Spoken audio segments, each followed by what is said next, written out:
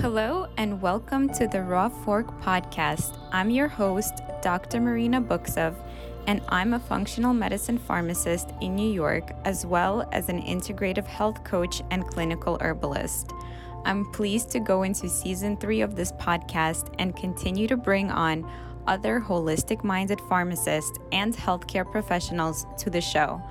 I'm constantly inspired by my guests and their stories and love sharing their points of view with you all. Please enjoy the show. I'm honored to introduce to you a very special guest to kick off season 3 of the Raw Fork podcast. This season, I'm branching out and will be interviewing other healthcare practitioners and healers in addition to pharmacists. Today, I had the pleasure of chatting to medical doctor, cannabis expert, and founder of Doc Patels, Dr. Rachna Patel. She has been in the field of medical cannabinoids since 2012 after spending years training as an emergency medicine doctor. She completed her undergrad studies at Northwestern University and earned her medical degree from Touro University. In 2014, she opened her own practice so that she could offer people care they otherwise wouldn't have access to. In 2019, she wrote the CBD oil solution published by Penguin Random House, and in 2020, Dr. Patel became the CEO of her own CBD company, Doc Patels. Her knowledge of CBD oil has made her an asset in the specialty. She has been interviewed in over 200 podcasts, has taken the stage internationally to spread awareness, has been featured in articles for Lifehacker and Mind Body Green, and has appeared on major news networks such as NBC. Her insights into the field have helped many people. Hi, everyone. I have a very special guest today. We have Dr. Rachna Patel. She's a physician and she specializes in cannabis, among other things. So I'm just going to let you introduce yourself. Just please tell us something about your background, maybe where you grew up and went to school, and how you became a doctor. Sure.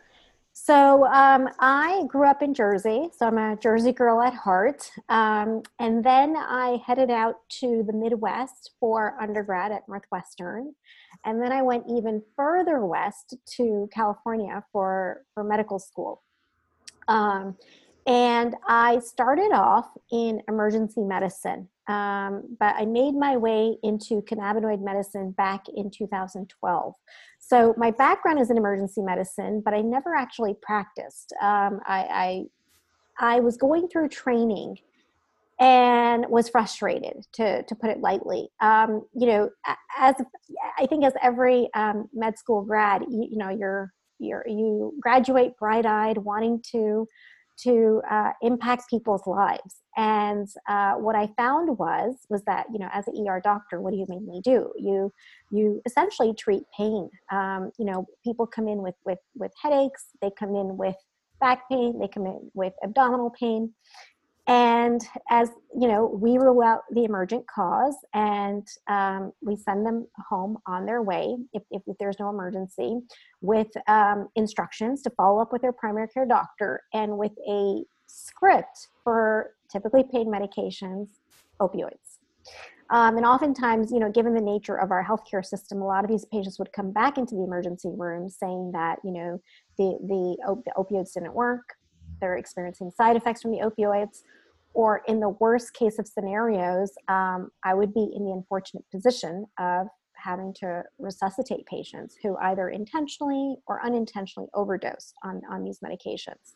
Wow. And so I felt like, I was standing at a revolving door, handing out these prescriptions on the one hand, and then dealing with the problems from these medications on the other hand. And it was like, okay, I'm not really making the impact that I had thought I would be making. So one sleepless night in residency, every night is sleepless in residency, but one sleepless night, I was just surfing Craigslist because I was doing some virtual dumpster diving. Honestly, I needed to furnish my apartment. And I happened to click on the section that said health and medical. And that's where I happened on an ad that said medical marijuana doctor needed. And I had no idea before that this whole specialty had even existed. So I started exploring. I hung out on PubMed, and I dug into the research, read research study upon research study. I also looked at the business side of it as well. You know, how are these doctors practicing, and where are they practicing? What is the nature of their practice like? And about a year later, I was very compelled by the data that I had found. It was preliminary, but I was still compelled by it, especially when it came to chronic pain. You know, we have great options in Western medicine for acute pain, but we don't have very many good options when it comes to chronic pain. And I think that's where herbal medications really sort of are take the cake. And so that's where I was convinced. I had read this research study led by Dr. Donald Abrams. He's an oncologist based out of UCSF. And it was a pilot study where they had HIV/AIDS patients who were struggling with neuropathy. And they were already on a regimen of opioids, and they had added marijuana to their regimen, and they had them inhale it, not smoke it, but vaporize it rather. And overall, what they found was that in these patients, they were able to reduce the doses of opioids that they were on. And when the cannabinoids were combined with the opioids, the patients experienced greater pain relief. And so it's one thing to have the book knowledge. As a clinician, it's really important to have the patient knowledge as well, right? So that's when I signed up to work at a medical marijuana clinic out in California, and this was in 2012. Wow. So yeah, and there's been no turning back since then. Wow, what an amazing story.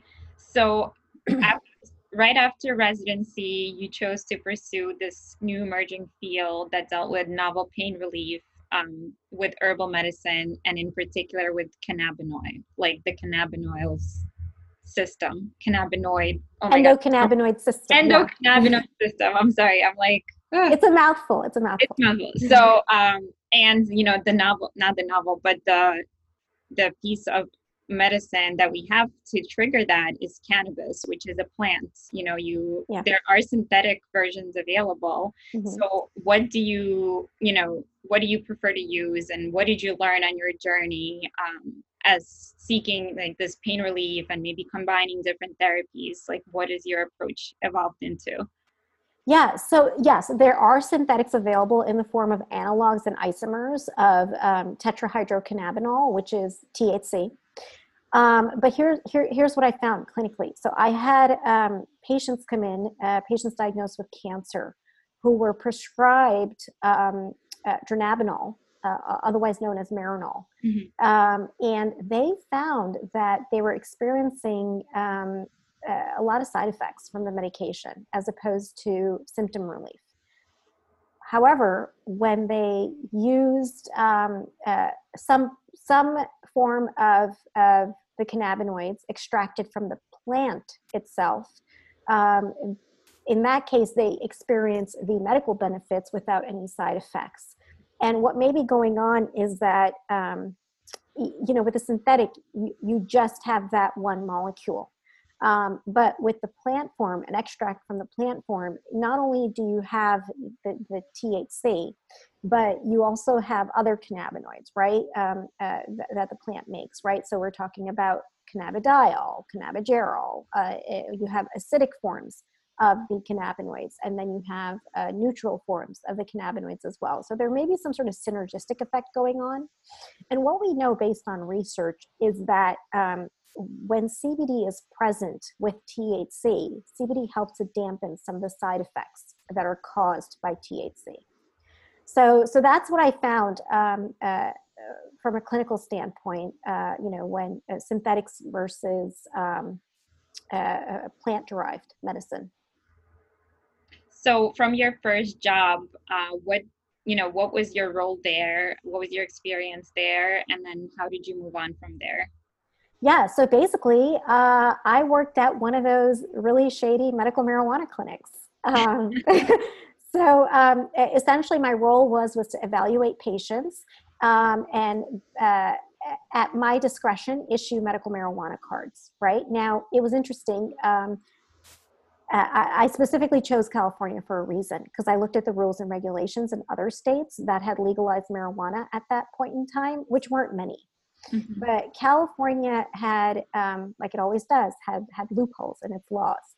So one was that they didn't have a restricted list of medical conditions. They did have a list of medical conditions, and then somebody managed to sneak in the phrase "and any other medical illness" on that list.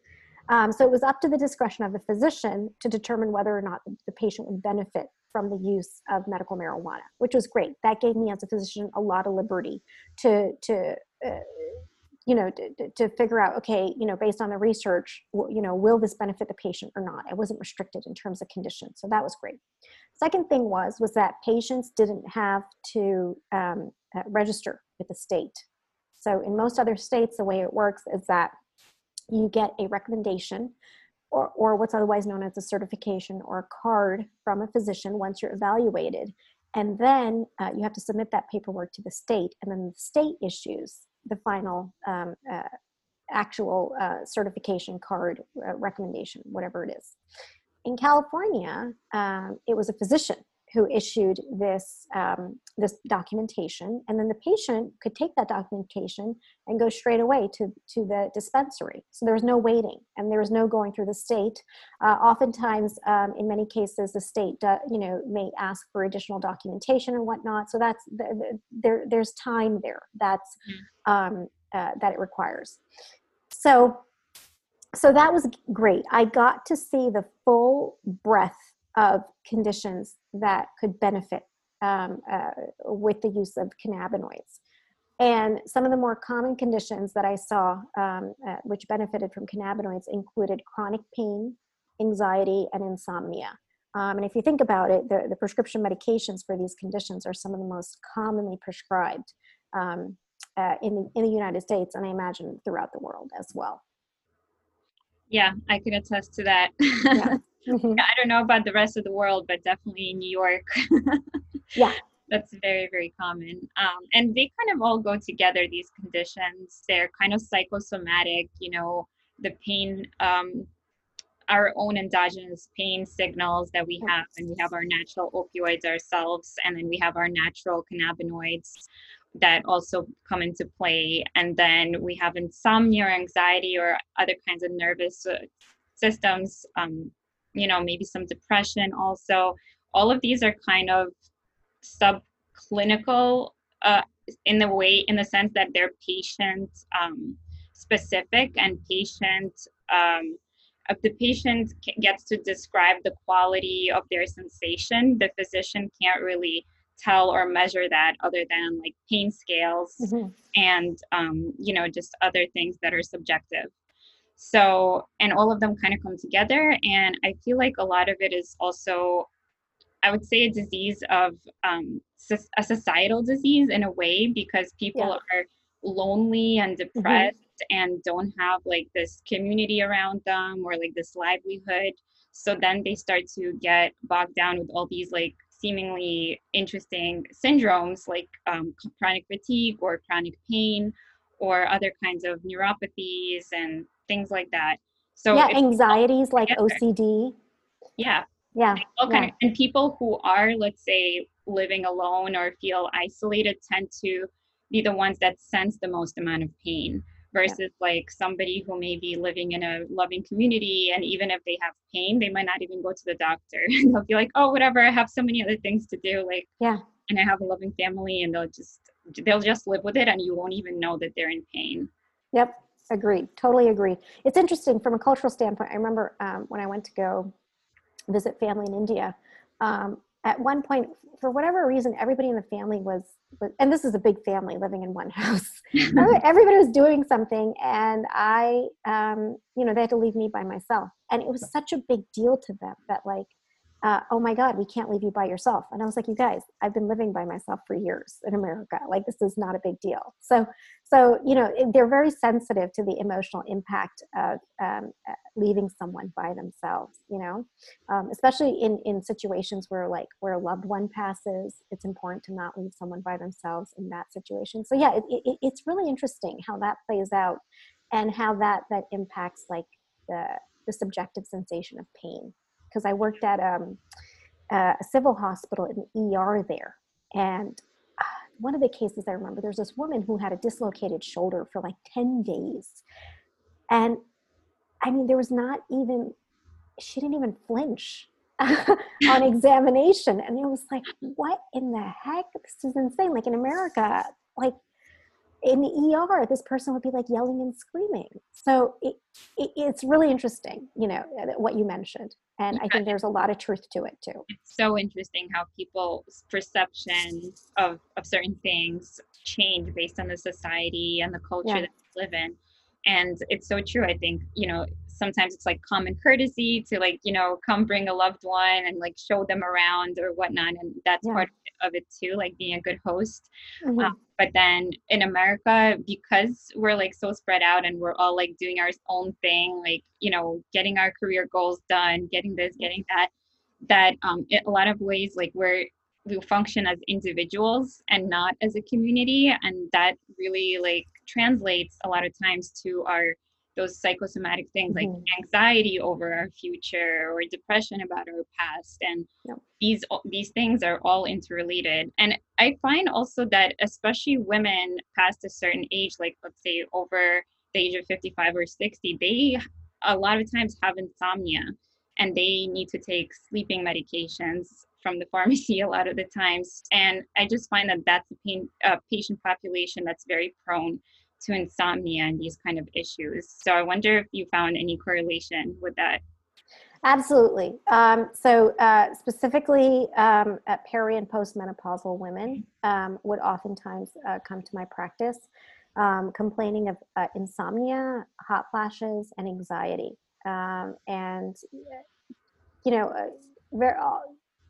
I would say these are very common symptoms of peri and postmenopause. And so, they would turn to cannabis for those symptoms.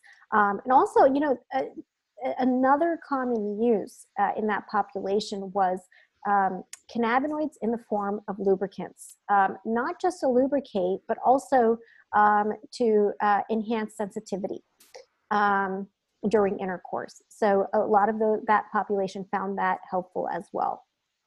Wow, that's so interesting. And that makes sense. Yeah.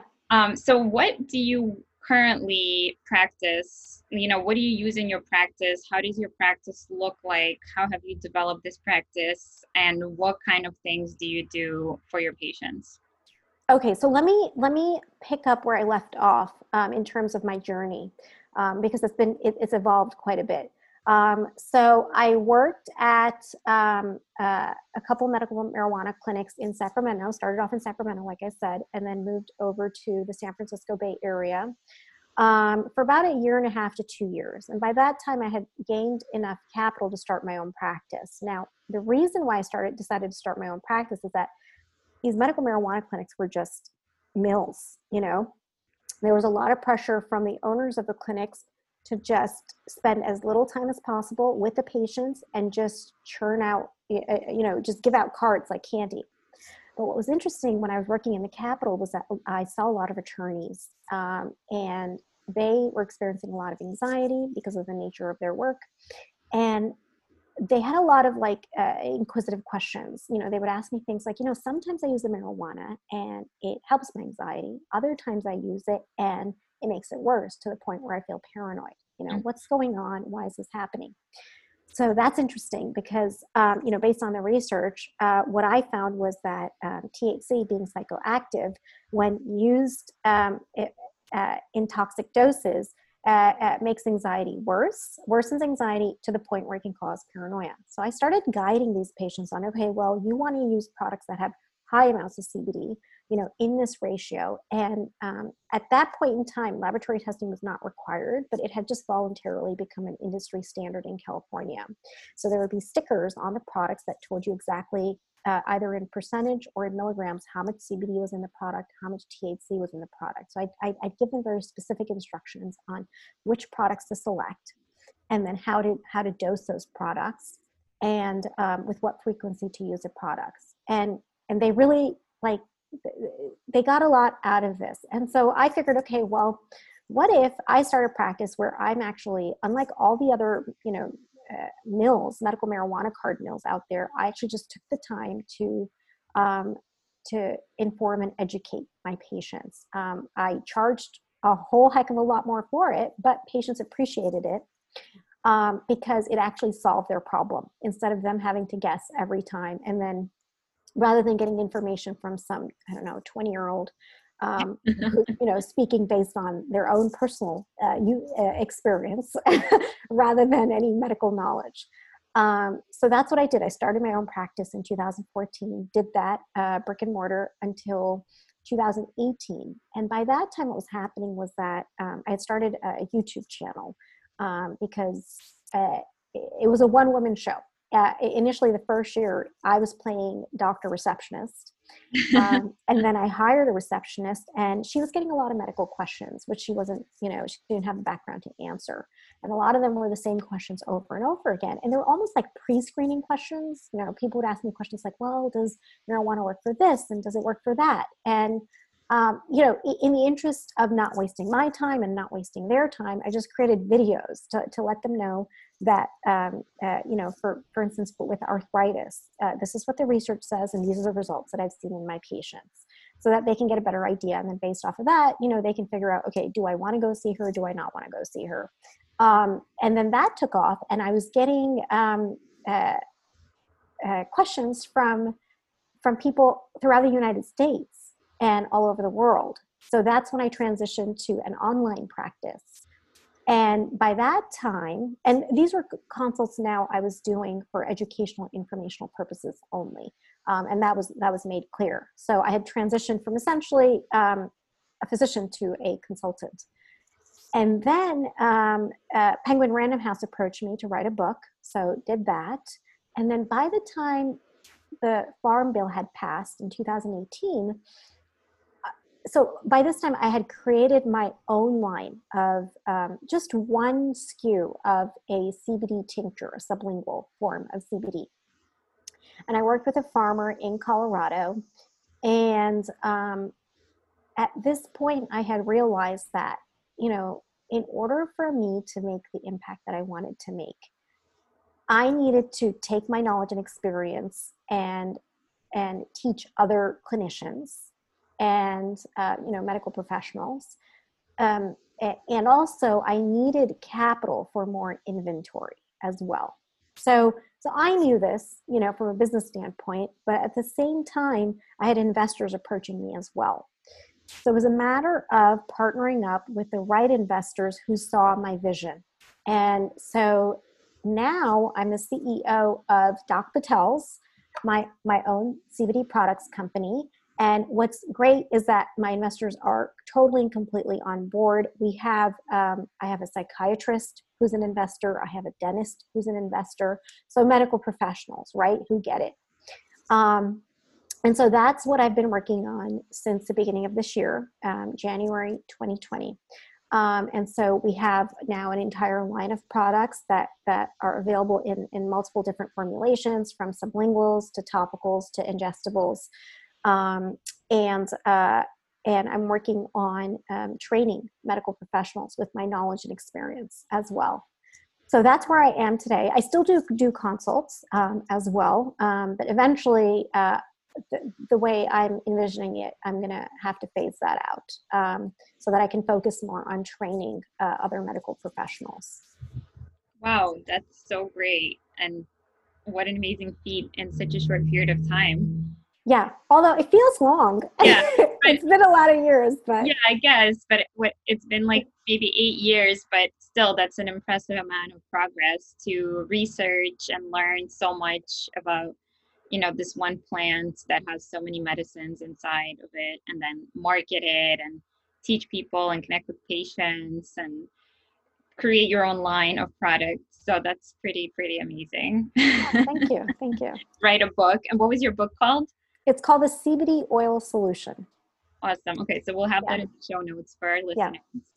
Yeah. So can you tell me a little bit? So you mentioned the line of products. So is it only CBD, or do you have some products with THC in there too? So our line has non-detectable levels of THC, 0.00% THC. The reason being, a lot of folks from both consumers to medical professionals get concerned about THC. Mm-hmm. And it's from a clinical standpoint, when it comes to dosing, it's a little bit more difficult to finagle. You have to be a lot more careful with it in terms of dosing, because you can go from therapeutic to toxic pretty quickly. There's less of a buffer. So at this point, we've kept it at 0.00% THC. And also, while treating patients over all these years, here's what I found. Even with marijuana-based products, about 80% of conditions, most patients benefited from high CBD products. So chronic pain, anxiety, insomnia, they benefited from high CBD products. And more specifically, conditions like migraines and headaches, muscle pain, mild to moderate nerve pain, anxiety, and insomnia benefited from high amounts of CBD, whether it's hemp-based or marijuana-based. And when it comes to THC, some of the conditions that are benefited by that, whether it's just high amounts of THC on its own, or whether it's CBD and THC. So that includes things like severe nerve pain, nausea and vomiting, poor appetite, autoimmune conditions, right, like Crohn's disease, psoriasis, rheumatoid arthritis. Those you do need some amount of THC to benefit the symptoms of those conditions. And so because of that fact, and also because of legal access, hemp-based products are much more easily available from a legal standpoint than marijuana-based products. At this point in time, we've opted to stick to 0.00% THC products. Yeah, that makes total sense. Yeah. So from, your story and your journey, I know that you said it was kind of like sheer luck that you stumbled upon this ad and then that started a whole trajectory. But is there any other reason that you decided to really hone in and focus on cannabis in terms of pain or all the other things that you've seen it help with? Or do you usually tend to turn to cannabis as the cure-all, or do you pair it with other herbs or other types of treatments? Like, how does your whole philosophy work about it? Yeah, absolutely. So it's by no means a cure-all. Absolutely not. And I am just a specialist on cannabinoids. I'm by no means a specialist when it comes to other natural alternatives.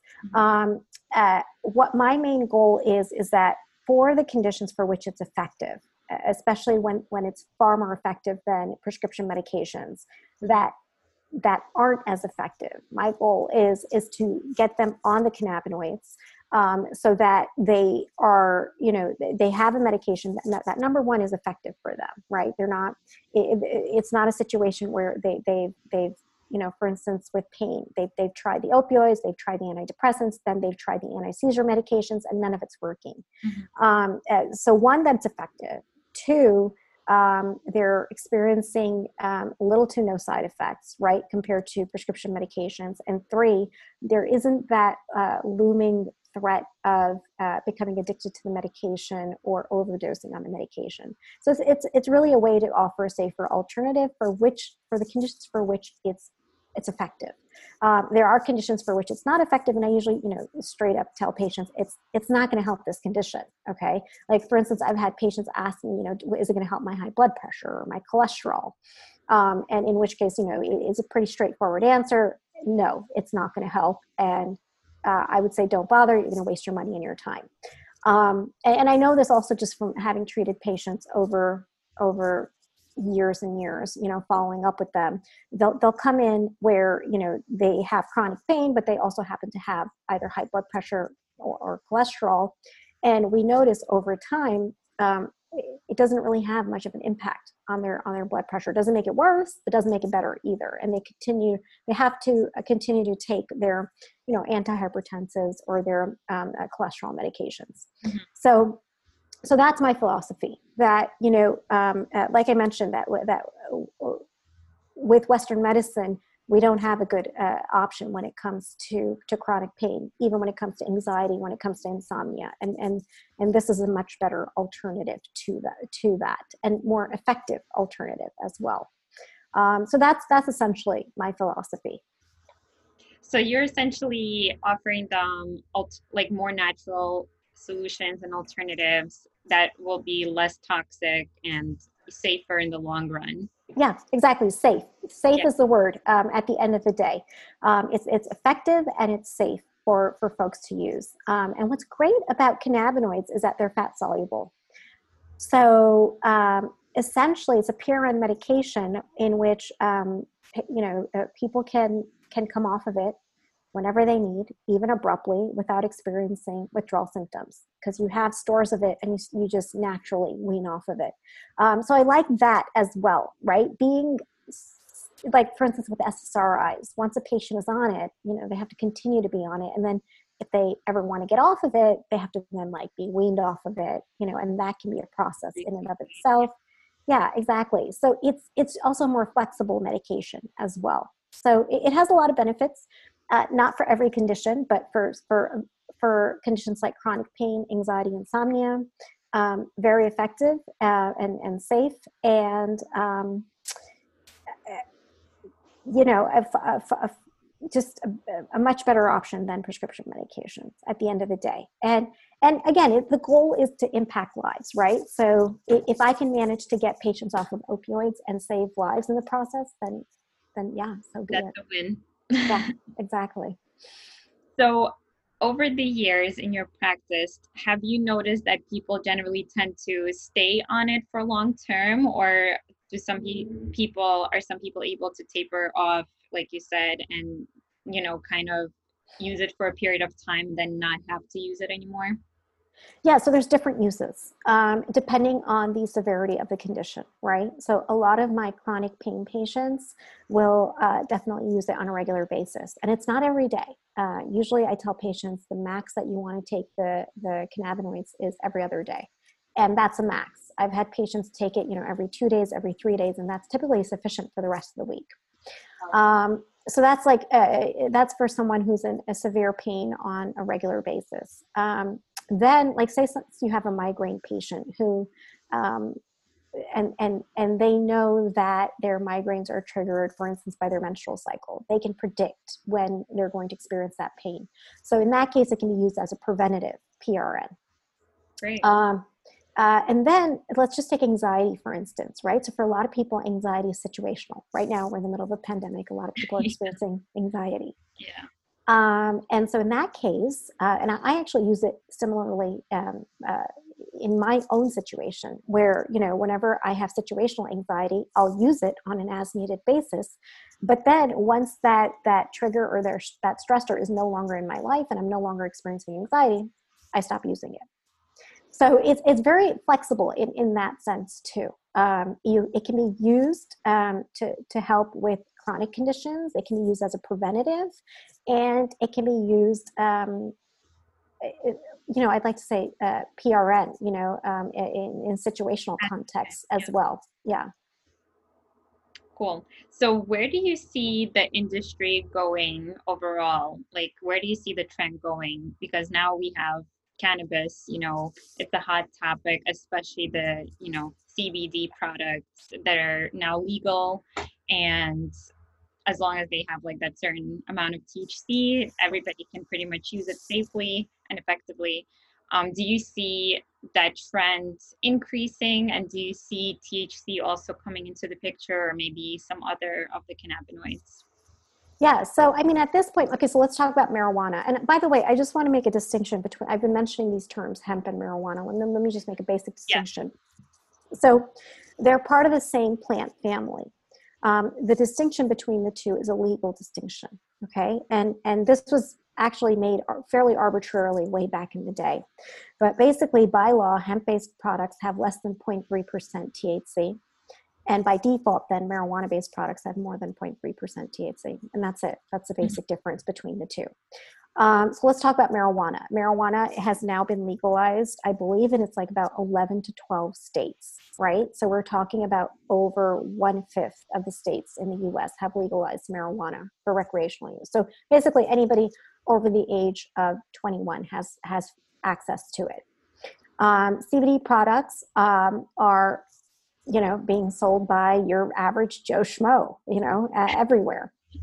So what's going on is that I feel like what's unfortunate is that the way the industry got its start is, your average Joe Schmo wanting to sell products and they wanted to make a lot of money, making all sorts of unqualified claims. But now we are getting more and more companies who are getting medical professionals involved as spokespersons.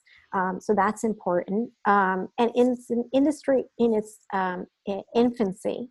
So there's a lot of room for influence. And so one of the ways that I want to influence it is get more medical professionals involved, right? So like I mentioned, one of my goals is that, so number one, because it's an unregulated industry, I thoroughly vet our products. And I vet it for, number one, potency, right? So I make sure that the amount of CBD that shows up in the lab test results is within plus or minus 20% of what's on our label, right? So kind of the same difference between brand drugs and generic drugs, which is an acceptable medical standard. Then I make sure that our products have non-detectable levels of THC, so 0.00% THC. I'm testing it for pesticides, and our products are tested at state licensed labs. So usually these labs have a list of pesticides that are required by the state that they have to test for. I'm testing for microbial contaminants, namely E. coli, Salmonella, Aspergillus, because these contaminants have commonly been traced back to the cannabis plant. I'm testing for heavy metals, arsenic, cadmium, lead, and mercury, mainly because the cannabis family of plants are known as bioaccumulators. They tend to soak up the heavy metals in their environment. And so a lot of, these heavy metals can seep into the end product that's made. And then also our products are made with safe and non-toxic solvents like ethanol and carbon dioxide. But be aware that there are CBD products out there that are made with hydrocarbons like butane, hexane, propane, which if left behind and in toxic levels, toxic residual amounts, that can be harmful to the human body. So that's one goal of mine, is to make sure our products are thoroughly vetted. There are products out there where, believe it or not, they'll have like little to no CBD in them, and you're basically just buying an overpriced bottle of olive oil or coconut oil. So that is something to watch out for. And then my other goal with the company is to put the products in the hands of medical professionals. And then not only just to put the products in their hands, but to educate and inform them so that they can then educate and inform the end consumer about these products and how to best utilize them. So that's how I plan to influence the industry with the work that I'm doing. And like I said, it's in its infancy, so there's a lot of room to have influence in the industry. So are you also putting these products in pharmacies so that they could be sold at the point of sale or over the counter to patients? Yes, I have been speaking to pharmacists, mainly independent pharmacists, who are looking to bring these products into their pharmacies, and it's great because pharmacists are consulting with consumers anyway. And so this is a great way, if they want, they could potentially even, charge for the consultation.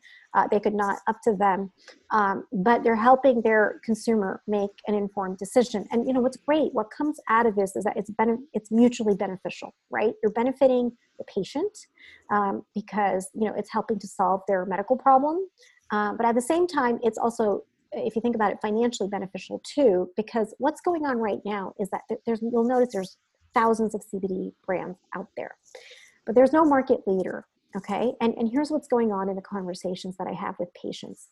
So they'll come to me and they'll say, I use this brand, and it'll be a product that was arbitrarily recommended to them by the company, or they arbitrarily selected the product. Okay.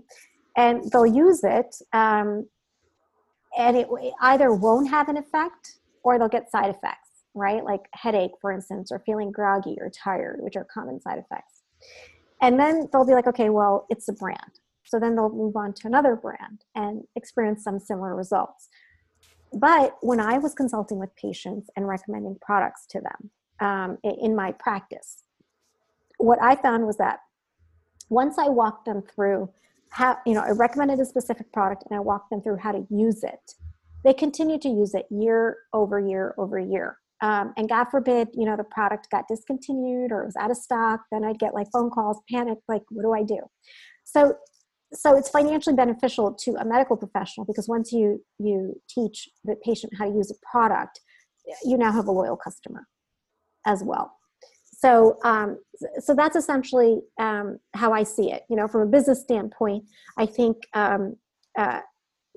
it's important, number one, to do the work that I do with integrity, but also to create mutually beneficial business partnerships.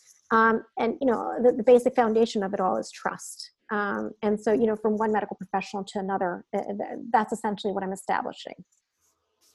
Yeah, great. So I remember you mentioning a side effect of getting more paranoid because of the THC content, but I know it's also important to choose the proper strain. Yep. So can you talk a little bit about that and how you deal with that in your own company? Yeah, sure. So with hemp-based, so let's talk about both marijuana-based products and hemp-based products. With hemp-based products, because the effect of the THC is essentially negligible, what you really want to pay attention to is the strength of CBD product, right? And the most common formulation that you're going to find out there for CBD are sublinguals. And that can come in a wide variety of strengths. So typically they come in, the CBD product is made in a 1 ounce bottle, or packaged in a 1 ounce bottle. And the strengths that you'll find on the market range anywhere from 250 milligrams of CBD all the way up to like 2 to even 3,000 milligrams of CBD. So you want to make a recommendation based on strength of CBD, okay, when it comes to hemp-based products. Again, because the effect of the THC is essentially negligible. With hemp-based products, where the amount of the THC is not negligible is when the patient is consuming, when the product it doesn't have non-detectable levels of THC. It does have some amount of THC in it, albeit less than 0.3%, but there's an absolute value of THC in the product, right? And so if the patient is consuming, like, for instance, I don't know, a half to 3/4 of the bottle, then they will get a psychoactive effect, even though it's less than 0.3%. So that's something people forget, or they just don't know. Now, when it comes to marijuana-based products, the recommendations that you make are based on ratios of CBD and THC. So you'll find a wide variety of ratios. You'll find marijuana-based products that are high in CBD. You'll find marijuana-based products that are high in THC. And you'll find marijuana-based products that have equal amounts of CBD and THC. And then a whole range of ratios of CBD and THC in between, okay?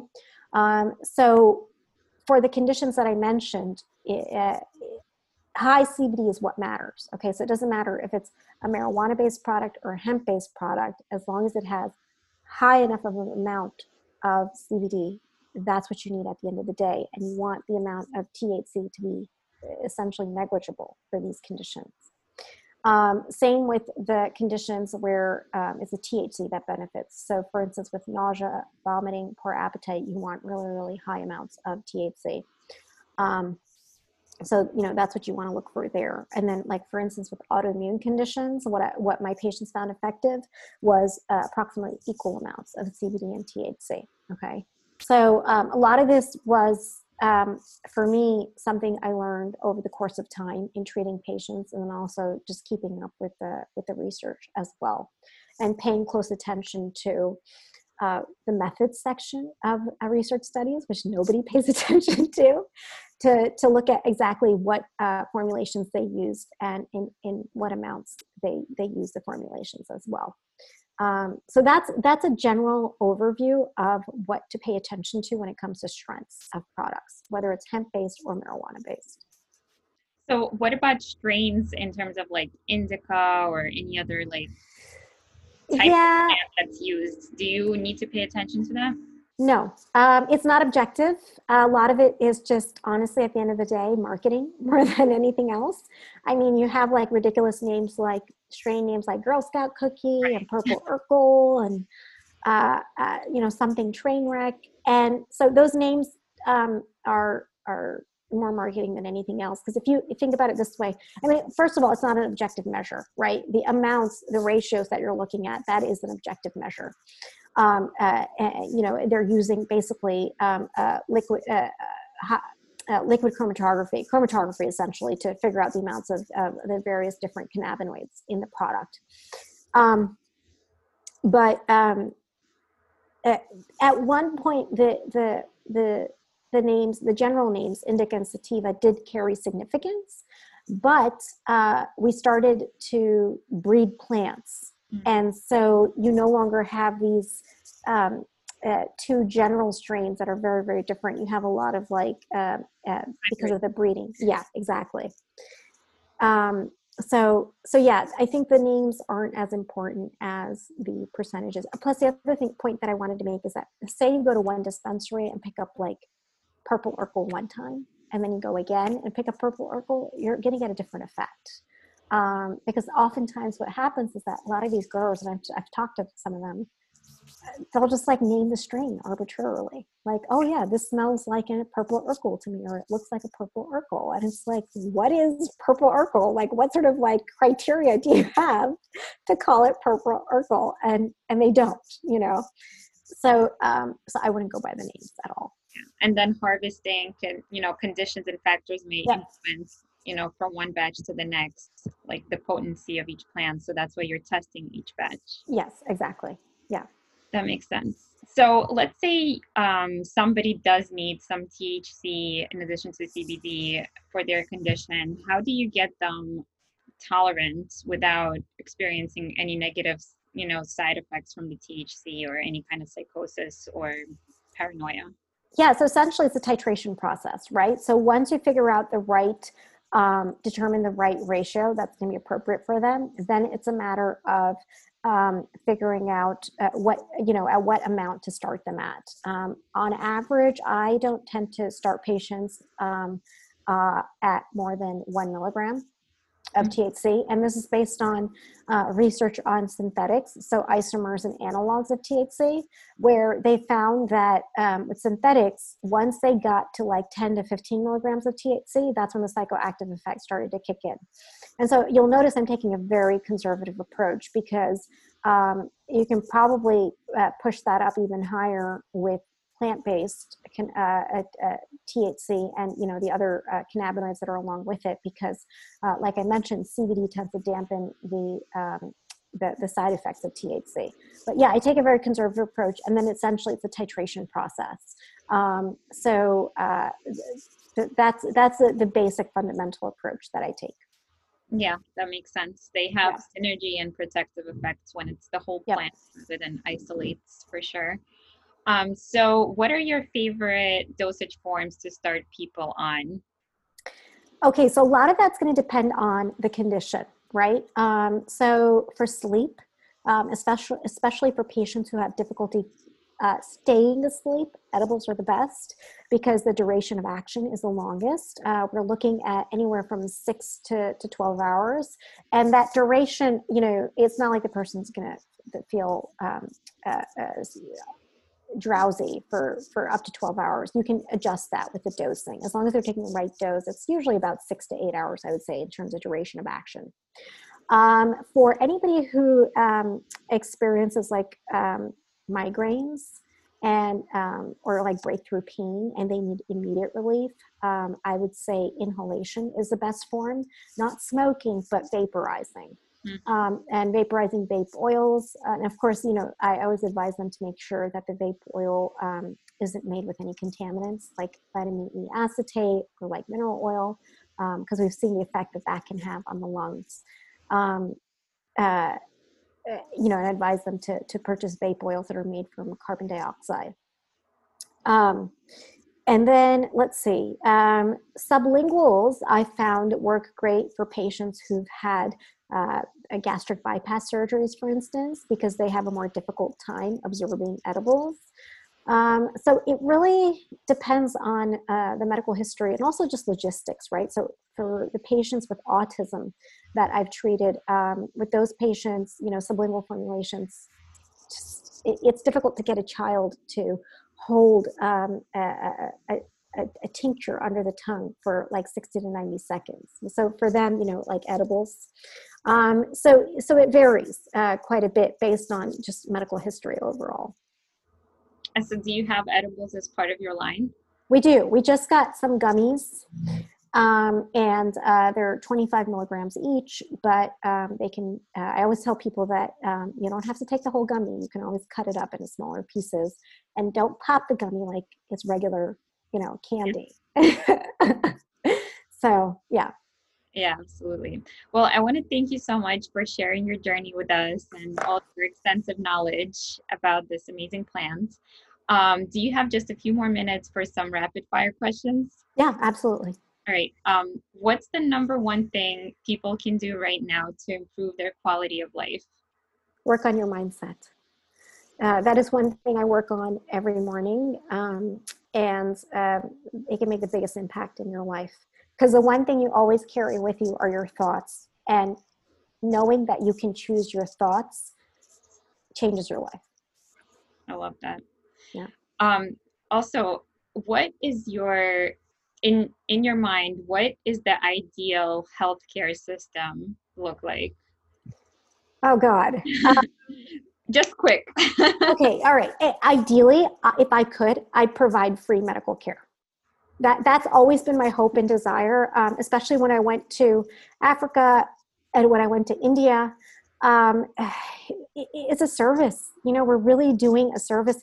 And I remember when I was like intubating patients in the emergency room, it's almost like you were this outer body experience where it was like God was working through me. It's difficult to explain, but here's this person hanging on to their life, and you are in this position of being able to help them breathe by putting this tube into their throat, and just the experience of that. So I would, yeah, it's a work of God. You're working through the hands of God, and so I would do it if I could. I would do it for free.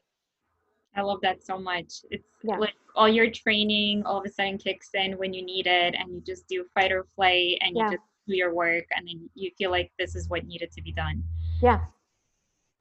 Okay, so next question won't be as drastic.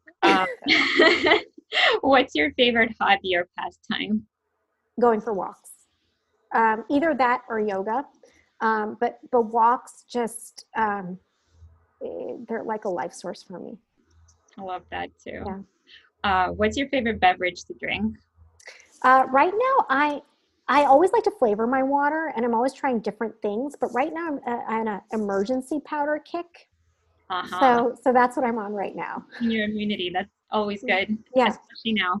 and the vitamins too. I feel like the vitamins are making me feel Yeah, really good. it's like a Yeah, multivitamin plus yeah. extra vitamin C. The only thing I don't like about it is I usually consume about like 4 packets, and that's about 20 grams of sugar. So I'm trying to find a version that doesn't have as much sugar in it. So if any of your audience members know, they should Yeah, email I'll me. look it up later. I'll give you some herbal alternatives. Oh, great, great, great. All right. And lastly, how can our listeners get to know you more or get in touch with you? Absolutely.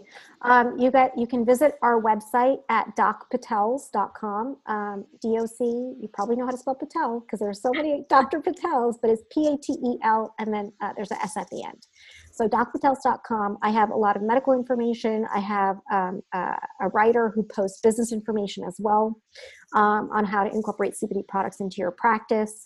And then if you want to reach out to me personally, you can just email me at Dr. Dr. Rachna, Rachna, Patel, Patel, at docpatels.com. Awesome. So I'll have all of that in our show notes, especially the part about your book. And, we'll just keep in touch. Perfect. Yeah, Awesome. sounds great. Thank you so much again for your time. Yep. Have a good one. Bye. You too. Bye. Thank you for tuning in to another episode of the Raw Fork podcast, and I truly hope you enjoyed the show. If you learned something new from it, I would really appreciate if you can give us a 5-star rating and a sincere review so that more people can find it across the podcast platforms. To get in touch with me, please go on rawfork.com or email me directly at marina@rawfork.com. Take good care, and I'll see you back here next week.